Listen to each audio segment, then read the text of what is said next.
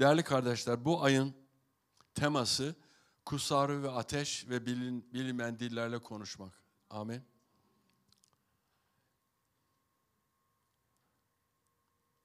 Neden Kutsal Ruh? Neden mesediş? Neden bilmeyen diller? Güzelce sordunuz. Teşekkür ederim. Ben de cevabını vereceğim. İsa Mesih bir plan program içinde 30 yılından sonra Tanrı'nın vizyonunu gerçekleştirmek üzere o bedende Kutsal Ruh'la vaftiz oldu. Ve Yahya ne dedi? Senin çarıklarını bile, bağına bile layık değilim ki ben nasıl seni vaftiz edeyim dedi. Ve orada bize Tanrı'nın ne kadar alçak gönüllü, ne kadar insanlara değer verdiğini gösterdi. Hayır dedi, sen beni mesedeceksin. O itaatinin sonunda su vaftizi oldu ve sudan çıktıktan sonra gökten Kutsal Ruh indi.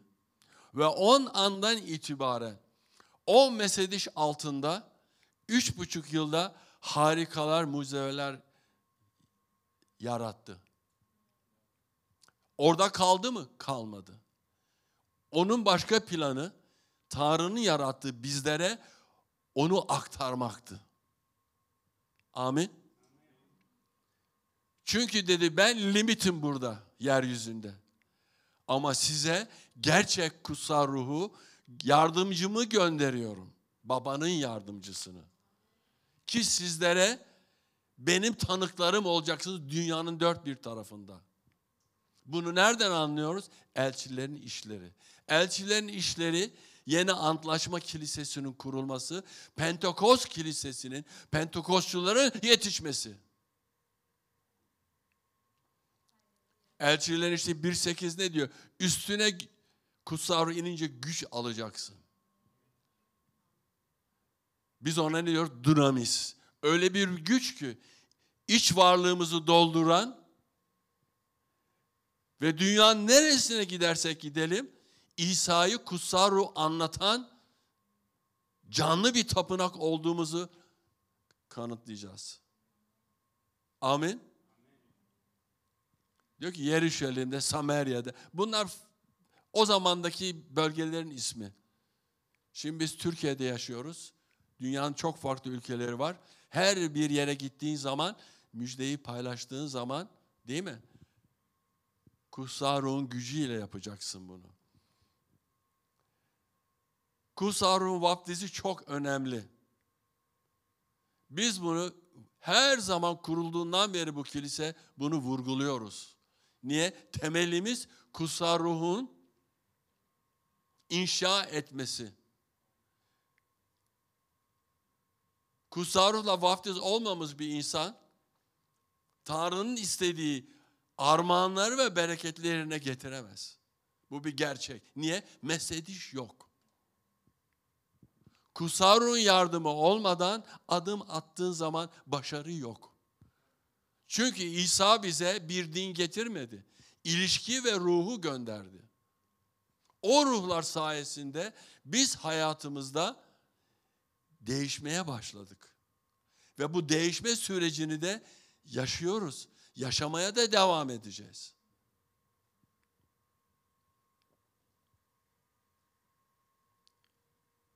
Düşünün, bir insan kek yapmak istiyor. Kek yapmak için de bir takım malzemeleri bir araya getiriyor. İşte undu, sudu, mayaydı neyse. Keki bir araya getirdiği zaman, keke baktığın zaman ondan yiyebilir misin onu? Onu tadabilir misin? Hayır. Onun ne olması lazım? Pişmesi lazım. Onu fırına koyacaksın. Fırına koyduğun zaman o pişecek. Çıkarttığın zaman, onu kestiğin zaman diyeceksin. Bu kek çok lezzetli. İşte Kutsal Ruh hayatımızda bunu yapacak. Senin ve benim içindekilerin hepsini alıyor, bir araya getiriyor, bir hamur yapıyor, hamur. Sonra onu Kutsal Ruh'un ateşiyle yakıyor. Yaktığı zaman bereketler geliyor. Hayatımızdaki bereketlere, hayatımızdaki meyvelere böyle ulaşacağız. Amin.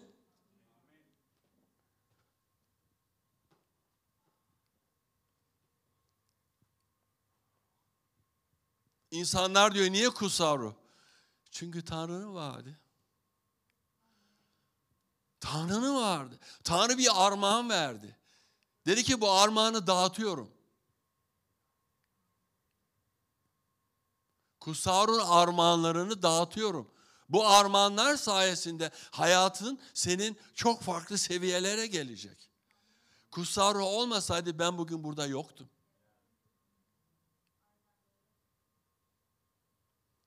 İki imanlı var. Birisi bakıyor Tanrı'nın ayetine, çok güzel diyor. Çok güzel, çok güzel diyor.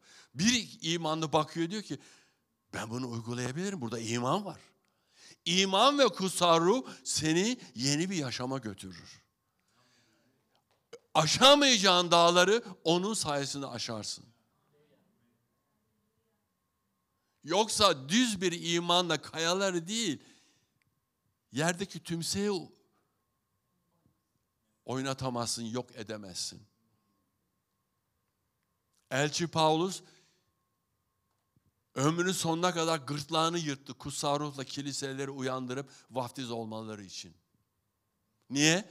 Çünkü kutsal bir kilise, Pentekostul bir kilise uyanışın en büyük temelini atar. Hepimiz kutsal Ruh'la vaftiz olmuş herkes Pentekost'unu yaşadı. Kaldır elini. Hepimiz Pentekost'u yaşadık kendimize göre. Ne demek Pentekost'u? Kutsal Ruh'la vaftiz oldun. Kutsal Ruh'un ateşini aldın. Tanrı'nın armağanı dillerle konuşma yeteneğini aldın. İşte Pentekost sensin. Ama içinde tutmayacaksın bunu. Serbest bırakacaksın, serbest. İçinde tutmayacaksın. O ateşi dağıtacaksın. O sözü dağıtacaksın. Bazı insanlar diyor bu dilde nereden çıktı? Tanrı'nın armağanı nasıl sen refüze edersin? Kendi lisanına 15 dakika dua et bakalım hadi. Saat tutalım. Yanına da başka dillerle konuşan Tanrı'nın armağanı bir kardeşi koyalım. Sen 15 dakika sonra yahut da belli bir zaman sonra durursun. Öbür kardeş devam ediyor. Binmiş Kutsal Ruh'un atına tıkıdık tıkıdık gidiyor. Amin. Sahip olduğunu kaybetmeyeceksin. Bak, insanlar bir şeyi kaybettiği zaman değerini anlıyor.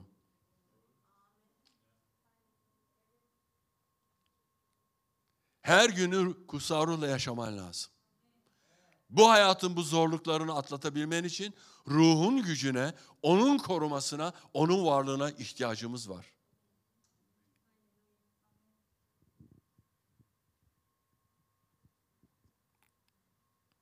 Bir de insanlar şunu diyor. Bu geçti. Ne geçti? Kutsal ruh eskidendi. Ateş eskidendi. Bilinmeyen dillerle konuşmak eskidendi. Hayır. Eskiden 3 kişi de vardı bu değil mi eski antlaşmaya göre? Kimde vardı?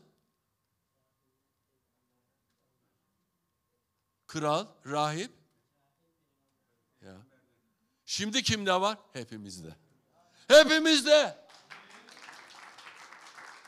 Hepimizde var.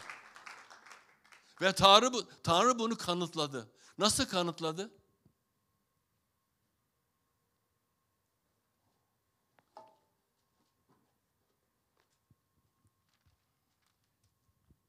İnsanlar diyor ki bazıları, Tanrı diyor seçilmişlere bunu verdi. Yalan. Hepimiz seçildik. Hepimiz seçildik. Yok bu pastörlerde, peygamberler. Yalan. Hepimizde var. 1. Korintiler 14. bölümü okuduğun zaman oraya değinmeyeceğim. Bütün kutsal armağanlar orada yazıyor. Ve diyor ki Tanrı bunların hepsini bir kişide diyor toplamıyorum diyor. Dağıtıyorum diyor. Eğer bunları öğrenmek istiyorsanız salı günü gelin. Çünkü orada kutsal ruhun armağanlarını paylaşıyorum. Söylemeyeceğim nerede kaldığımı. Öğrenmek isteyen gelir 7.30'da. Evet kanıt dedim değil mi yani Tanrı herkese veriyor. Elçilerin İşleri 2. bölüm. Bunu Tanrı sözüyle kanıtlayacağım.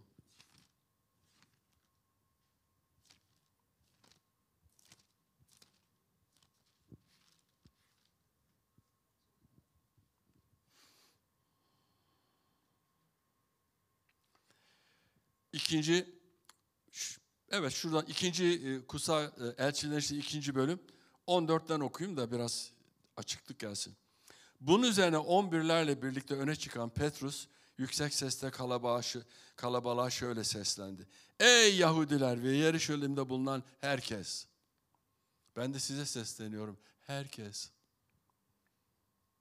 Bu durumu size açıklayayım. Sözlerime kulak verin. Bu adamlar sandığınız gibi sarhoş değiller. Saat daha sabahın 9'u. Bu gördüğünüz Peygamber Yoel aracılığıyla önceden bildirilen olaydır. Fark ettiniz mi? Tanrı çok uzun zamanlar önce geleceğin ne olacağını bize müjdeledi. Eski antlaşma ayetlerine bakacak olursan, değil mi? Bunların içinde en önemlisi Yaşaya 53. İsa'nın, değil mi? Nasıl bedeninin delindiğini, nasıl çarmıha gittiğini ve onun yaralarına nasıl şifa alacağımı söyledi. 750 sene önce, daha yokken İsa. Yoel peygamber de aracılığı yaptı, Yoel. Diyor ki, son günlerde diyor Tanrı, dinle, işte burası kanıt. Bütün insanların üzerine ruhumu dökeceğim. Kimin? Bütün. Benden sonra söyleyeyim, bütün insanlar. Ben buna dahilim.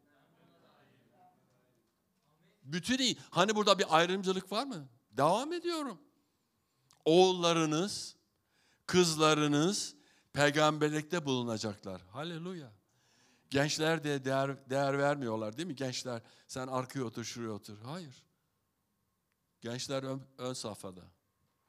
Kızlarımız ön safhada. Çünkü onların da kendi bulundukları nesillere Tanrı ulaşmasını istiyor. Amin.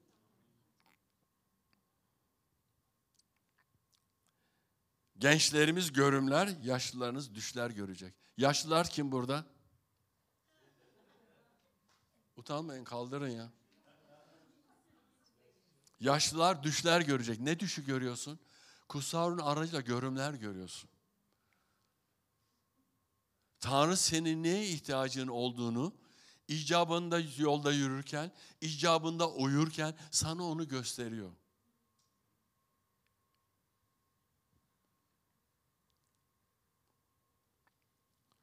O günler kadın erkek, bak kadın erkek kullarımın üzerine ruhumu dökeceğim. Burada bir ayrımcılık var mı değerli kardeşler? Var mı? Kadın erkek diyor. Ayırt etmiyor. Cinsiyet yok. Renk yok. Kadın erkek. Yeryüzünde kaplayan Tanrı'nın yarattığı kadın erkek. Çocuklar, kızlar, oğlanlar. Onlar da peygamber edecekler. Yukarıda gökyüzünde harikalar yaratacağım.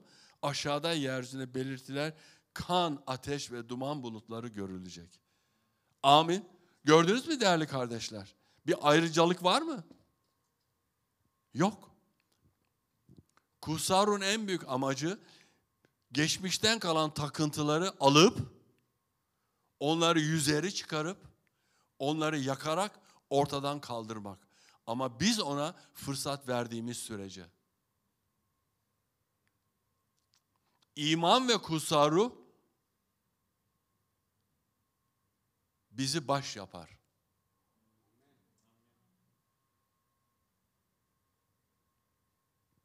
Tanrı kutsal ruh aracılığıyla bize bilgelik veriyor. Bilge sözü gönderiyor. O sözü, kutsal kitaptaki sözü okuduğumuz zaman oradan bize aktarım yapmak istiyor. Eğer normal okursan kutsal kitaptaki ayetleri bir şey anlamayacaksın. Hoşuna gidecek. Çok güzel diyeceksin. Farklı diyeceksin. Ama onu ruhsal olarak okursan, oradan bir şey alırsan, diyeceksin. Ben beklentilerimi Tanrı sözünden alaraktan hayatımda uygulayarak imana dönüştürürüm. Onu da eyleme geçittiririm. Amin. İmanın en büyük özelliği, değil mi? İlahide söyledik. İmanım, imanım. Orada kalmayacak. Eyleme geçireceksin. Hareket edeceksin. Hareket ettiğin zaman, uyguladığın zaman ne kadar onun senin hayatında ve başkalarının hayatında değerli olduğunu farkına varacaksın. Kutsal kitap diyor ki, insan bilgeliğine değil, tanrısal bilgeliğe yer ver diyor.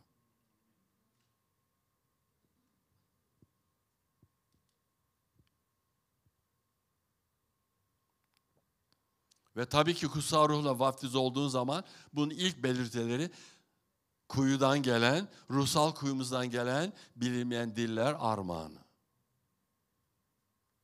Amin. Ve bunu devamlı kullanmamız lazım. İblise fırsat vermeyeceksin. Dillerle dua edeceksin. Tanrı ile ilişkini dillerle yapacaksın. Yoksa kendi lisanını kullandığın, dua ettiğin zaman iblis oradan kapacak. Çünkü biliyor senin normal lisanının ne olduğunu. Hangi dilde konuşursan konuş. Aptal ama o kadar da aptal değil, anlıyor. Evet, aptal. Fazla kafası çalışmıyor ama fırsat verenle işte yanaşmaya çalışıyor. Ama dillerle konuştuğun zaman senin sırrını bilmiyor. Tanrı'dan istediklerini bilmiyor. Sen bir şey düşünüyorsun ve hiçbir zaman aklından da dua etmeyeceksin. Yürekten. Buradan dua edersen yok. Sen buradan dua ettiğin zaman Tanrı bambaşka gelecek için sana yatırım yapıyor. Ve bir gün öyle bir şey oluyor ki, ya diyorsun, bu mucize nasıl gerçekleşti? Bu mucize nereden geldi? Ya Rabbim nasıl oldu? Kutsal Ruh hatırlatıyor. Hatırlıyor musun diyor. 2 hafta evvel bir dua toplantısında kilisede dua ediyordun. İşte oradan Tanrı aldı. Ha, görüyor musun? Yaptığımız duaların hiçbirisi boşa gitmez. Dua bir imanın hayatında anahtar. Bütün kapıları duayla açacaksın. Tanrı sözü ve dua ve kutsal ruh. Ve ateşe fırsat vereceksin. Hayatımızda çalı çörpü çoktu geçmişten gelirken. Bende çoktu, belki sizde yok. Müslümanlıktan gelen bir insan olarak çok çalı çırpı vardı. Dinci laflar, dinci töreler, evde duyduğun saçma sapan şeyler. Bunların hepsi bizim hayatımıza yüklendi, bilgisayar gibi. Şunu yapma şöyle olur, şöyle olur, bilmem ne olur. Artık onlara değinmek istemiyorum çünkü onlar silindi. Ama bunların temizlenmesi için o zamanlar bir fırsat yoktu. Çözüm yok çünkü. Ama çözümü biz bulduk hepimiz. İsa'da bulduk. İsa'yı bulduktan sonra şu okuduğun kutsal kitap var ya, çok daha değerli o anlama geldi. İsa'dan önce okusaydın pek anlayamazdın. Ha, çok güzel yazılmış. Kim yazdı bunu ya derdin. Matbaada basılmış. Birisi yazdı da bastırdı galiba. Düşünebilir misin? Evet, düşünüyorlar. Soruyorlar, İncil değişti mi? Yok şu İncil'i var mı? Yok şunun İncil'i var mı? Çünkü dünya saçma sapan şeylerle uğraşmaktan zevk alıyor. Boşa konuşuyor insanlar ya, boşa. Bizim boş sarf edecek zamanımız yok. Bizim zamanımız çok değerli kardeşler. Senin zamanın, benim zamanım çok değerli.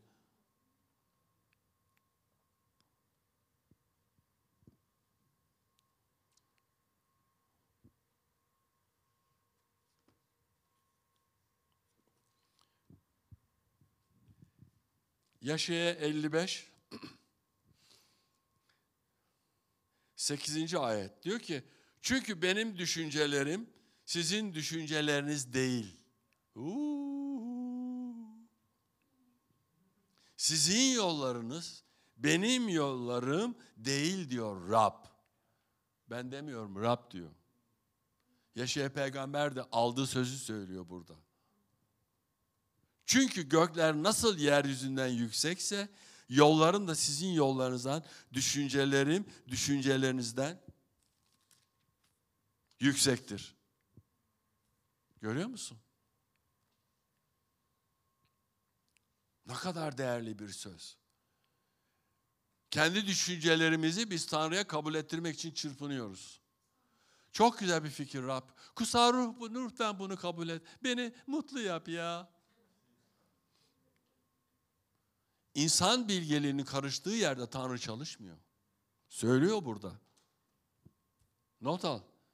Çünkü benim düşüncelerim. Demek ki o kadar bizim hakkımızda çok güzel şeyler düşünüp planlar yapıyor ki Rab.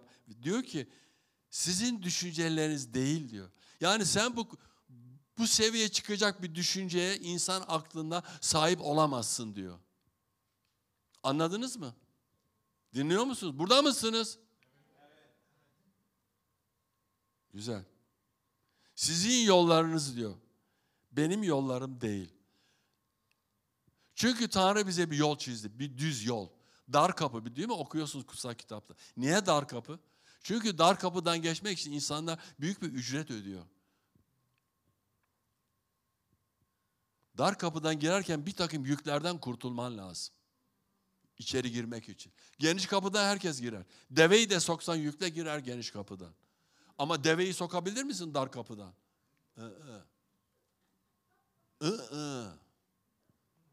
Lütfen bunu doğal olarak düşünme yani kiloyla şunla. Değil. Ruhsal bir dal kapı. Dar kapı bu. Diyor ki samanları çöpleri ateşe at diyor. Kutsal Ruh'un en büyük özelliklerinden bir tanesi hayatımızdaki çöplerin yanması için bize fırsat veriyor. Kim özgür olmak istiyor? Hepimiz. Hepimiz. Bir kişi ben özgür olmak istemiyorum, bağımlı kalmak istiyorum demez. O kadar bir insan, o lafı yutuyorum. Olamaz. Kutsal Ruh bizi uyarıyor. İnsan ve safsatalarına yer verme diyor. Ve seçtiğin arkadaşlara dikkat et diyor. Kimse sana zehirli bir ok atmasın.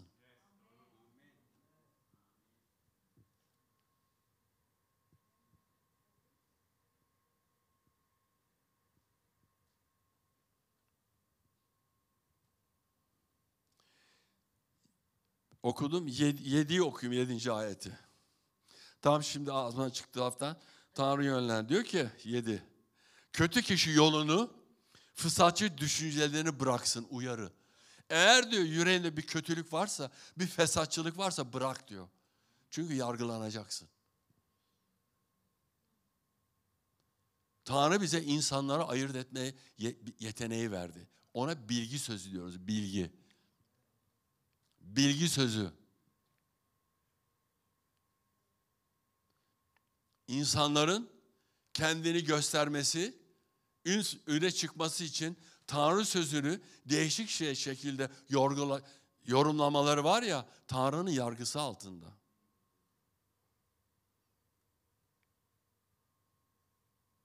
Sen diyebilir misin ki İsa çarmıhta asılmadı başka birisiydi? Buna ne diyoruz? Tanrı karşıtı. Tanrı ben şifa veren Rabbim diyor. Yahve Rafa, şifa veren Rab. Diyebilir misin ki Tanrı şifa vermez, beni denemek için hastalıklar yükledi? Diyebilir misin? Tanrı beni alçak gönüllü yapmak için yoksulluğu ilan etti hayatımda.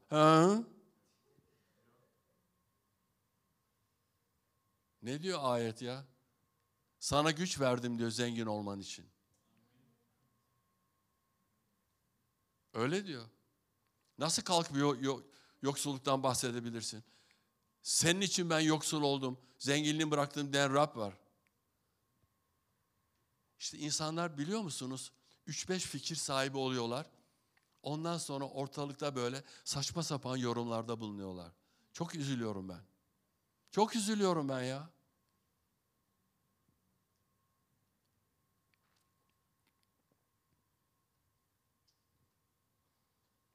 Kötü kişi diyor, Ama 6 güzel bir ayet. 6 diyor ki 6'da bulma fırsatı varken Rabbi ara diyor. Yakındayken ona yakarın. Görüyor musun? Rabbi ara diyor. Sana yakın diyor, içinde yaşıyor. Biz Tanrı'nın canlı tapınağıyız değil mi?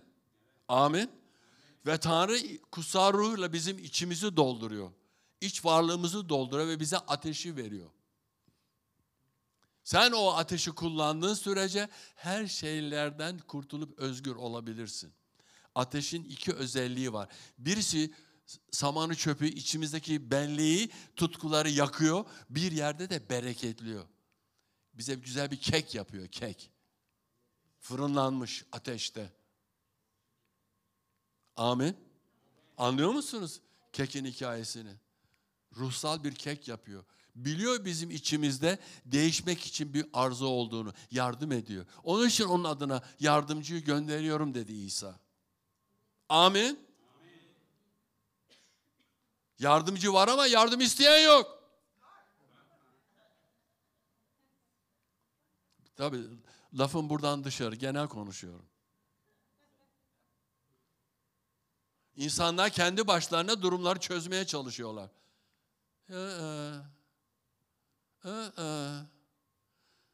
Netice çok zayıf.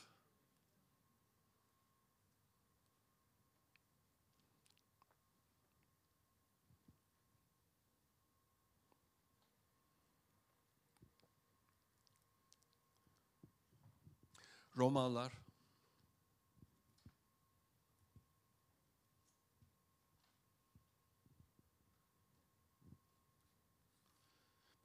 el mikrofonu da biraz bazen zorlanıyorum. Çünkü kulak mikrofonu takamıyorum. Gözlük olduğu için zorlanıyorum yani. Acaba bende mi gözleri bir yaptırsam ha? Leyla yaptırdı, rahatladı. Bana teklif etti ama ben inat ettim galiba. Düşünmüyor değilim artık. Evet. Biraz evvel tutumdan bahsedeyim. Bakın Romalılar 8. bölüm 1. ayet. Ne diyor?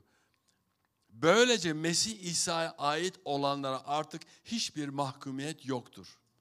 Çünkü yaşam veren ruhun yasası, hangi ruh? Kutsal ruhun yasası. Mesih İsa sayesinde beni günahın ve ölümün yasasından kurtardı.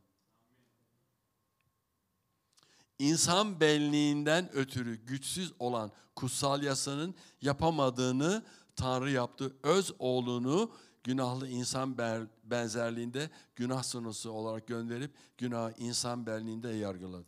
Öyle ki yasanın gereği benliğe göre değil, ruha göre yaşayan bizler de yerine gelsin.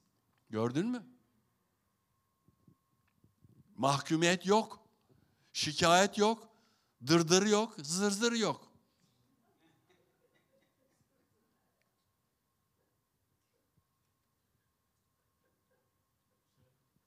Gülün gülün iyidir. Gülmek insana güç verir. Gülünce bazı kanallar açılıyor biliyor musun insanlarda? Şimdi bir şey düşünüyorsun, gülünce diyorsun ki hop, o kanallar temizleniyor. Kutsal Ruh devreye giriyor. Boruları temizliyor. Mahkumiyet yoktur diyor. Niye? Kutsal Ruh diyor geldi, yasa ortadan kalktı. Kutsal Ruh, sen izin verdiğin sürece hayatın her yönünde çalışacak. Evinde, işinde, okulda, sokakta, yolda, uyurken, yatarken, kalkarken, hamamda, duş alırken, ne alırken yap. Kutsal Ruh seninle beraber. Çünkü iç varlığını teslim ettiğin sürece senden ayrılmak istemiyor. Sen ona kapıyı göstermediğin sürece o içeride kalacak.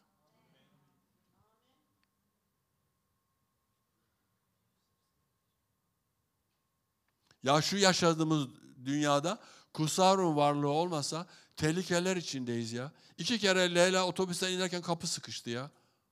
Hiçbir şey de olmadı. Ne kolu ezildi ne bir şey oldu. Şoförün dikkatsizliği, telaşı insanlara zarar veriyor.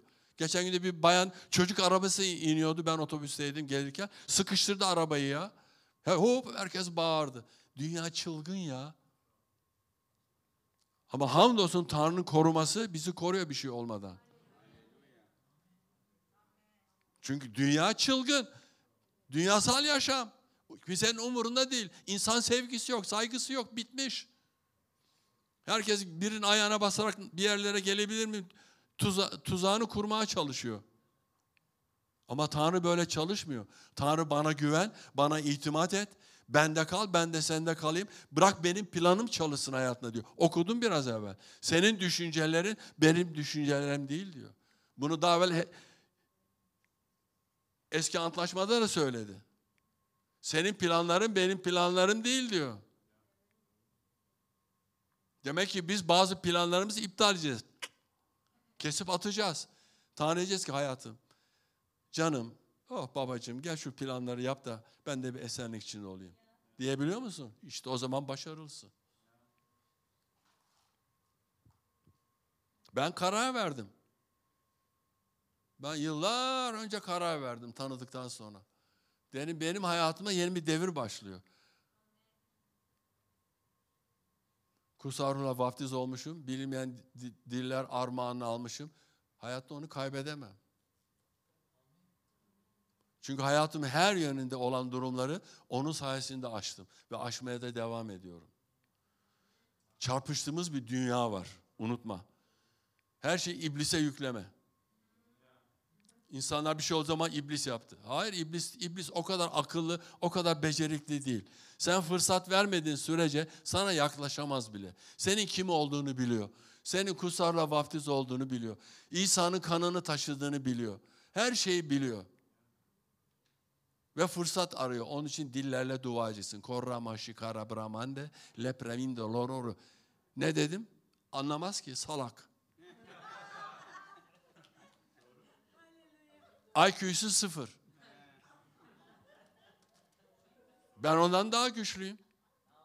O ben diyor dünyanın kötü kralıyım. Gülüyorum. Ben de diyorum Tanrı'nın yürüyen tapınağıyım. Karşıma geç de çarpışalım. Onun için ne diyor? Elçin işte üzerine ruh inince güç alacaksın. O gücü kaybetmeyeceğiz. Ve dünyanın dört bir tarafına gidip diyor benim tanıklarım olacaksın. Sen bunu nereden öğrendin? İnsanlara el koyuyorsun. Sana anlatayım Kutsal Ruh'u. Görüyor musun? Sana o soruyu sordukları zaman senin bir cevabın var. Nereden aldığını biliyorsun. Sana onun kimi verdiğini biliyorsun. İnsandan almadığını biliyorsun. Çünkü insan veremez ki onu. Ne var bizim insan olarak? Öyle olsaydı 30 sene niye İsa marangoz olarak çalıştı, masa yaptı, koltuk yaptı? Ama 3,5 yılı düşün. Sadece 19 tane mi ne mucize okuyoruz 4 kitapta, müjde kitabında. Diyor ki dünyaya sığmaz öyle kitaplar yazmaya kalksak. Binlerce insana 2 balık 5 ekmekle doyuruyor. Bir de artıyor. Ondan sonra diyorlar ki İsa peygamber. Hayır, İsa peygamber değil. Evet peygamberi var ama onların anladığı şekilde değil peygamber. İsa her şey. Ama onlara göre yorumları yanlış. İsa Tanrı'nın oğlu. Tanrı. Tanrı'nın beden almış şekli. Ondaki mesedişi bize aktarmak için Kutsal Ruh'u gönderdi. Gidin diyor, benden fazlasını yapacaksınız. Vaadi var Yuhanna'da. Ama biz çok sessiziz. Sessiziz, kusura bakmayın. Hepimiz sessiziz. O kadar meşguliyet var ki ayağımızı kaldırıp da bir insanla konuşmaya bile çekiniyoruz.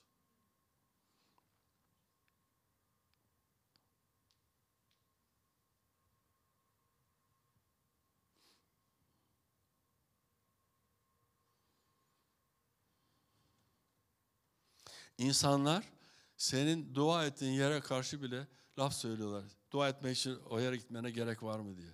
Sana ne? Sana ne? Kilisede dua ederim, otobüste dua ederim, takside dua ederim, kanyonda dua ederim, Özdilek'te pide yerken dua ederim. Pide mi dedim?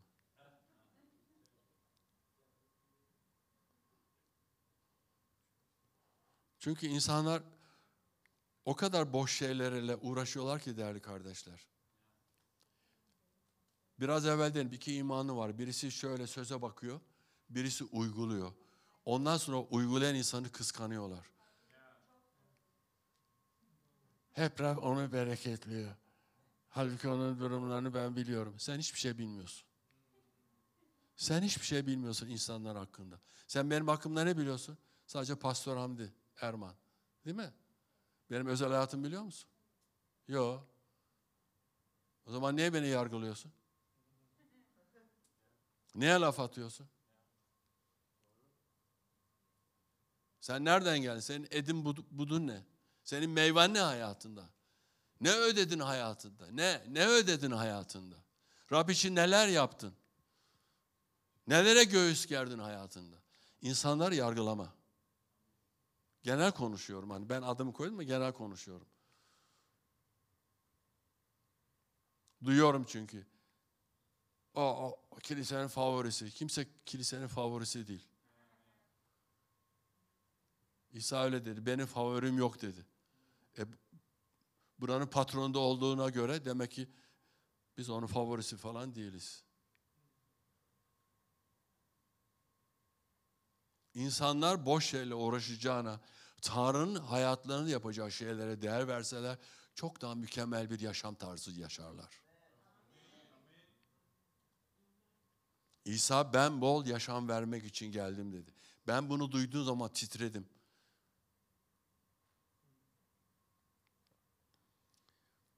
Ben Amerika'ya gittiğim zaman bir yerde çalışıyorum. Bağlayacağım bunun sonunu. Patron avukat. Çok büyük avukat ofisi var. Benim de Türk olduğumu biliyor. Bana geldi dedi ki sen dedi futbolu seviyorsun dedi. Hani Türk futbolu. Bizde de Amerikan futbolu burada popüler. Bu hafta dedi bir maçımız var. Ben de o zamanlar Cincinnati şehrindeyim. Dedi seni dedi götüreyim bizim locada dedi. Yeriz içeriz dedi maç seyrederiz dedi. Olur dedim iyi bedava bir şeyler içeriz ben de. Neyse buluştum arabasıyla aldı beni götürdü. Tabii şoför falan var. Güzel bir loca böyle. Her şey döşemişler. Meyveler, şunlar, içkiler, biralar, viskiler dolu masada. Yukarıdan böyle bakıyoruz. Dürbünler de var icabına dürbünler bakarsın diye. Ben tabii ilk defa gittiğimi şaşırdım. Ağzına kadar insan dolu. Ondan sonra dürbünü aldım ben de bakıyorum. Bir yazı gözüme çarptı. Böyle bir tane şey. Sanki bir takımın flaması gibi. Can 3:16. Yani Yuhanna 3:16 yazıyor İngilizcesi. Allah Allah dedim. Sola döndüm baktım aynısından bir tane daha orada. Yuhanna 3:16 ama Can yazıyor İngilizcesi. Ondan sonra Allah dedim. Neyse oyun başladı. Bu bizim patronun tuttuğu takım iyi gidiyor. Dedim ki ya affedersin bir şey sormak istiyorum. 316 kim dedim. Dedi ki dedim 316 Can kim dedim. İyi bir oyuncu mu dedim. Adam güldü bana. Adam bana güldü. Dedi ki bana ya dedi o dedi Bible'dan bir şey dedi. Sen boş ver maçı seyret dedi. Yani imanlılar maçta gelirken hani Tanrı dünyayı o kadar çok sevdi ki biricik oğlu var ya Yuhanna 3:16. Onun yazısını yazmışlar. Ben de zannettim ki o futbolcu. Sonra iman ettikten sonra gerçeği gördüğüm zaman dedim Rab sen dünyada her zaman her yerden bizlere sesleniyorsun. Her zaman her yerden bize sesleniyorsun. Birileri bir imanın sayesinde. Bu benim tanıklığım, yaşadığım ya. Müslüman bir adamım o zamanlar. Tövbe ettim tabii. Ama düşün orada Tanrı sesleniyor. 50-60 bin kişi var orada. Birilerinde benim gibi gözü takılıyor. Adam düşünüyor. Ya ben bunu biliyorum. Kilisede pastör bahsetmişti. Tanrı dünyaya o kadar çok sevdi biricik oğlunu verdi. Ya benim için bir şey yapabilir mi acaba? Adam başlıyor düşünmeye. Düşünce insanları Tanrı'ya yaklaştırıyor. Başka bir tanıklığım yaz tatilinde Orta Amerika'da bir yere gittik. Bir yer kiraladık. Bir villa. Orada da güzel böyle terastan yeşillik, ileride göle bakıyor. O kaldığımız sitede dağa yapılmış böyle bir yer. Kapısında El Şedai yazıyordu. El Şedai yeri. Allah dedim ya, bir Araplardan buraya gelmiş dedim El Şedai. O zaman da imanlı değiliz. Ondan sonra çok garip dedim. Neyse biz gittik ama bu kelime benim aklıma takıldı. Dışarıda geziyoruz, dolaşıyoruz, akşam geliyoruz eve, yemek yiyoruz. Hanımla oturuyoruz balkona, böyle sallanacak şey de var. Ben elimi koyuyorum buraya. El Şedai bağırıyorum. Karşı taraftan yankı yapıyor. El Şedai, El Şedai. Her gün 3-4 defa bağırıyorum. Doğru mu Leyla? Ondan sonra döndük. Anahtarı teslim ederken Leyla o yaşlı bayana sordu. Evini kiralamıştık. Dedi ki El Şedai nereden bu çıktı? Dedi ki Bible'da, kutsal kitapta bir şey ya dedi. Kadın o da bilmiyor, yaşlı kadın. Sonra öğrendik ki El Şedai'nin ne olduğunu. Görüyor musun bak nereden nereye? Tanrı insanları çağırıyor. Ben orada bağırırken sen bağır bağır diyordu bana demek ki Tanrı yukarıdan. Bir hafta bağırdım balkondan El Şedai diye. Ama bunların hepsini bir yere bağlıyorum. Sizlerin de hayatında farklı şeyler olmuştur. Görümler olmuştur. Duyumlar olmuştur. İsa gözükmüştür. Işık gözükmüş,tür. Bir şey, biri sana dokunmuştur.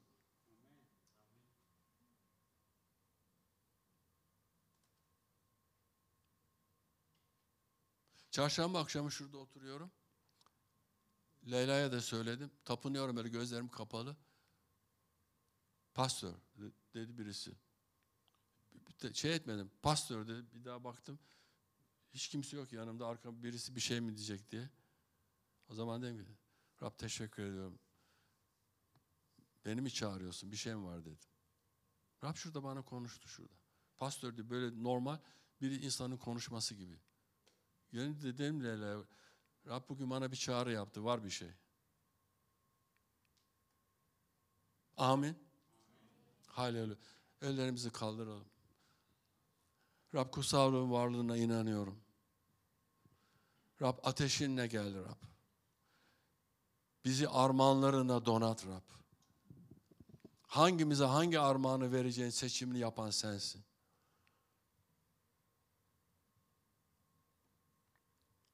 Biz 1. Korintiler 14'teki senin 9 armağanına inanıyoruz yürekten Rab. Onlara ihtiyacımız var. Hayatta yol bulamak için Rab. Bilge sözüne, Tanrı sözüne, bilgeliğe, her şeye ihtiyacımız var Rab. Ve şükrediyorum hayatımızın her alanında. Sana ihtiyacımız var Rab. Sensiz adım atmak istemiyoruz. Ve hayatımızda hala değişmesi gereken durumlar var. Dürüstçe senin önündeyiz. Ateşine gel ve bunları yak. Bizi özgür kıl. Çünkü diyemiyoruz biz değiştik, her şey bitti. Mümkün değil Rab, mümkün değil. Bu kibir ve gurur bir imana yakışmaz. Biz değişme sürecindeyiz.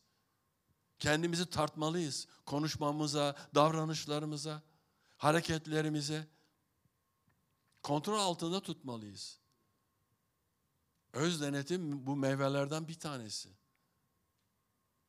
Sen bize yol göster Rab. Bizim insan bilgeliğine değil, tanrısal bilgeliğe ihtiyacımız var. Sen yol açansın, yol gösterensin. Öyle diyorsun sözünde Rab. Biz bu söze inanıyoruz. Senin düşüncelerin bizim için çok çok daha değerli. Biz insan düşüncelerinde ziyade senin düşüncelerine odaklanıyoruz. Ve odaklanmak zorundayız. Ve teşekkür ediyorum Rab bütün kardeşlerime. Burada olan ve bizi internetten izleyenlere Rab. Ruhsal ruhunla dokun Rab. Onları meset. Hatta kutsal ruhla vaftiz olmayanlar varsa Rab, onları vaftiz yap.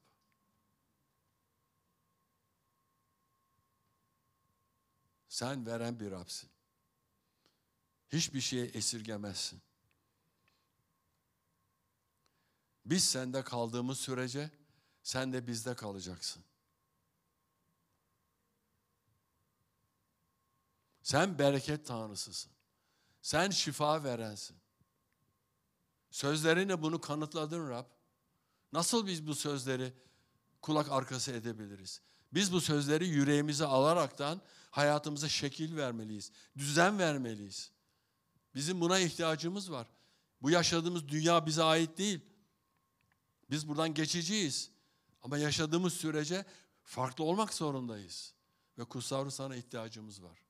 Sen bizim hayatımızın merkezinde, sen bizim hayat direğimizsin. Ve ben dua ediyorum ki Rab, aynı şeyleri bu kardeşlerin hayatında da işle, yer alsın. Kutsal Ruh'la vaftiz olsunlar. Bilinmeyen dillerle konuşsunlar. Tanrı olan ilişkilerini güçlendirsinler. Dua hayatını geliştirsinler.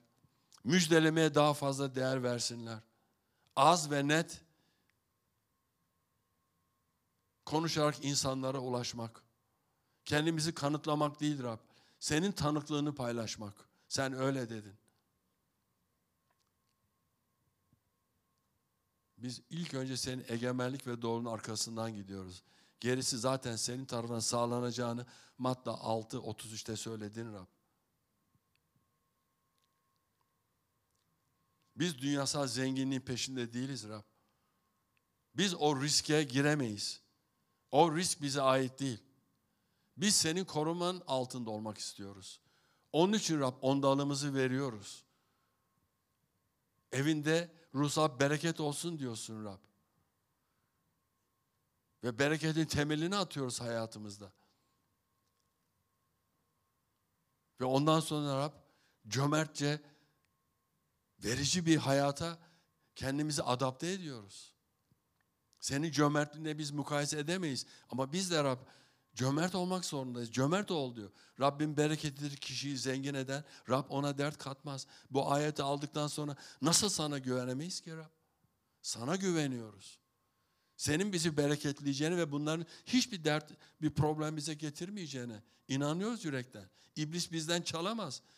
Hırsızın hayatımızda yeri yok. Ve çaldıklarını geri alacağımızın vaadi var senden. Ve gelecek nesillerini bereketleyeceğim diyorsun. Çocukların, torunlarını. Daha biz 3 nesildeyiz Rab. 1000 nesile kadar diyor. Bakalım o kadar dayanacak mıyız Rab? Geleceksin. Haleluya. Biraz dua edin değerli kardeşler şu anda. Biraz dua edin. Biraz dua edin. Biraz dua edin, Tanrı'ya yakarın. Nedir beklentiniz Tanrı'dan? Hangi alanda öncelikle sizi yol göstersin, yardım etsin? Kutsal Ruh hayatınızda işlesin. İşlemesine fırsat verin. Buradan çıktıktan sonra toplantı çok güzeldi demek yeterli değil. Ne aldın? Burada hangi söz geldi sana? O sözden nasıl bir yaşam kaynaklandı? O söz senin yüreğine nasıl atladı? Bunlar önemli şeyler. Bizler ancak Tanrı sözüyle onun kilisesinde Mesediş'te bir araya gelip güçlenebiliriz. Çünkü senin burada Mesediş'in var, senin burada ruhun var Rab. Döküyorsun, dokunuyorsun. İhtiyaçlarımızı sağlamak için çaba gösteriyorsun Rab. Haleluya. Dünya bizi anlamaz. Kutsal Ruh anlamaz. Başka mezheptekiler bile imanlıyım diyenler anlamıyor. Dünya nasıl bizi anlar? Öyle diyorsun. Dünya beni göremez. Dünya bana dokunamaz. Sen bir ruhsun. Sana dokunamayız, seni koklayamayız ama sen her yerdesin. Sen iç varlığımızdasın. Dünyada muazzam işler yapıyorsun Kutsal Ruh. İnsanların aracılığıyla. Canlar kurtuluyor, ölüler diriliyor. İnsanlar şifa alıyor. İblisin tuzakları kuruyor.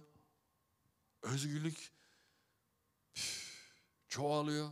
Bunlar hep senin sayende ya Rab. Kutsal Ruh'un sayesinde. Biz bunu inkar edemeyiz.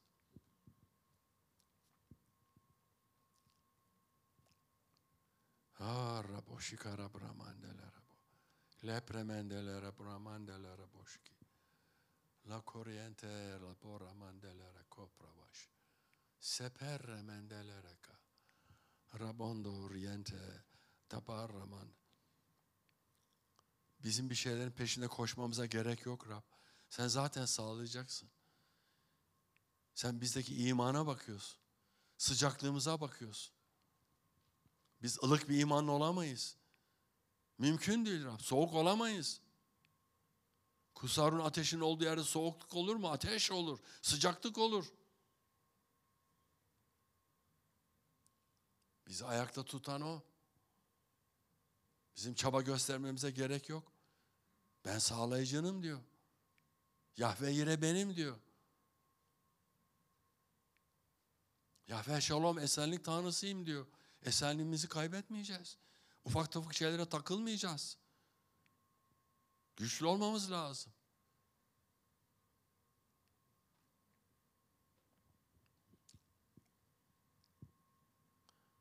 Biz bunu yapabiliriz. Amin. Haleluya. Haleluya. Haleluya. Amin. Rabbe bir şükran övgüsü verelim o zaman.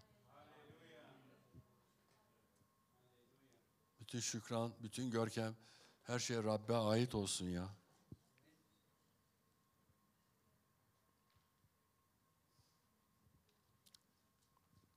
Moralinizi bozmayacaksınız. Moral denen bir şey yok. Ben inanmıyorum. Moral denen bir şey insanların dillerine yapışmış bir şey. Moral, şundan kurup, insanlar ufak tefek şeylere bakıyorlar.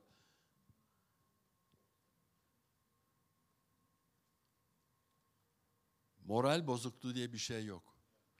O benlikten gelen bir şey. Canım sıkıldı diyebilirsin ama moralin bozuldu diyemez. Canın sıkılabilir, iyidir. O sıkıntıyı atlatabilirsin. Amin. İnsanlar saçma sapan şeylere inanıyorlar. Hala mavi boncuktan, nazar boncuktan umut bekleyen insanlar var. Kollarında geziyorlar, boyunlarında, süs eşyalarına koyuyorlar. İnsanlar da onu alıyorlar. İnsan yapımı şeylere tapıyorlar insanlar. Güldürme beni ya. İblisin en çok çalıştığı yer, o türbe denen yerler. Bak bunu unutma hayatında. İblis orada kandırmak için insanları, ben bunu yaşadım. Kendi öz ablamda yaşadım. Detayına girmeyeceğim.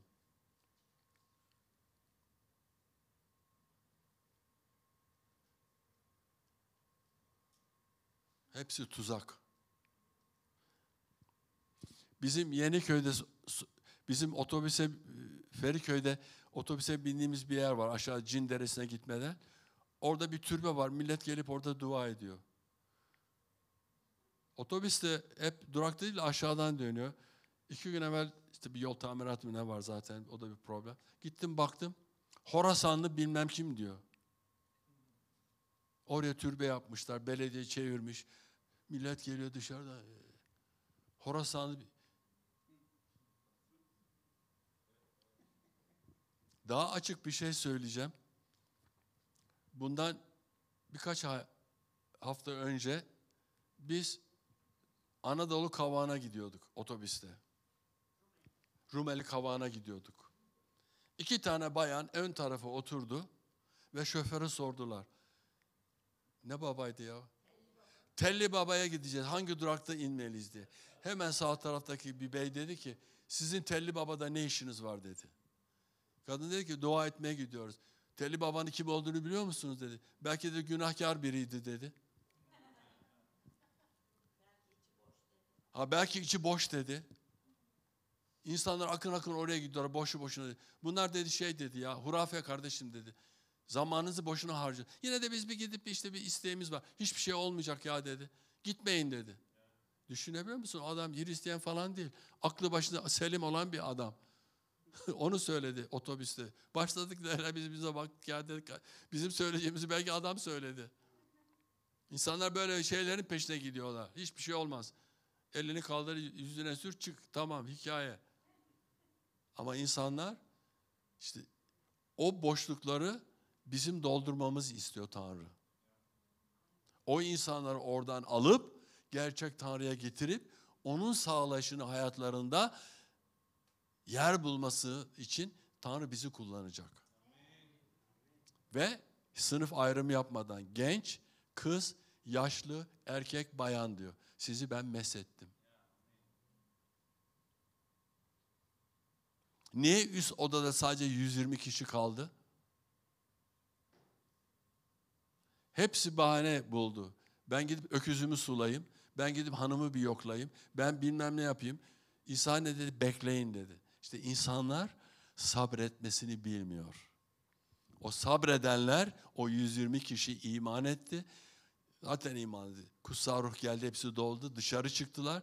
İlk etapta 3000 kişi, sonra 7000 kişi iman etti. Görüyor musun? Ve insan dedi ki ya benim lisanımı konuşuyorlar. Çıkanlar o insanın lisanını biliyor muydu? Yok. O devirlerde de çok diyalog vardı. Herkes kendi lisanını konuşuyordu. Karışık bir ülkeydi o zamanlarda. Ama Kutsal Ruh işte öyle çalışıyor. Bizi öyle kullanacak. Ve kullanmak istiyor. Amin. Halleluya.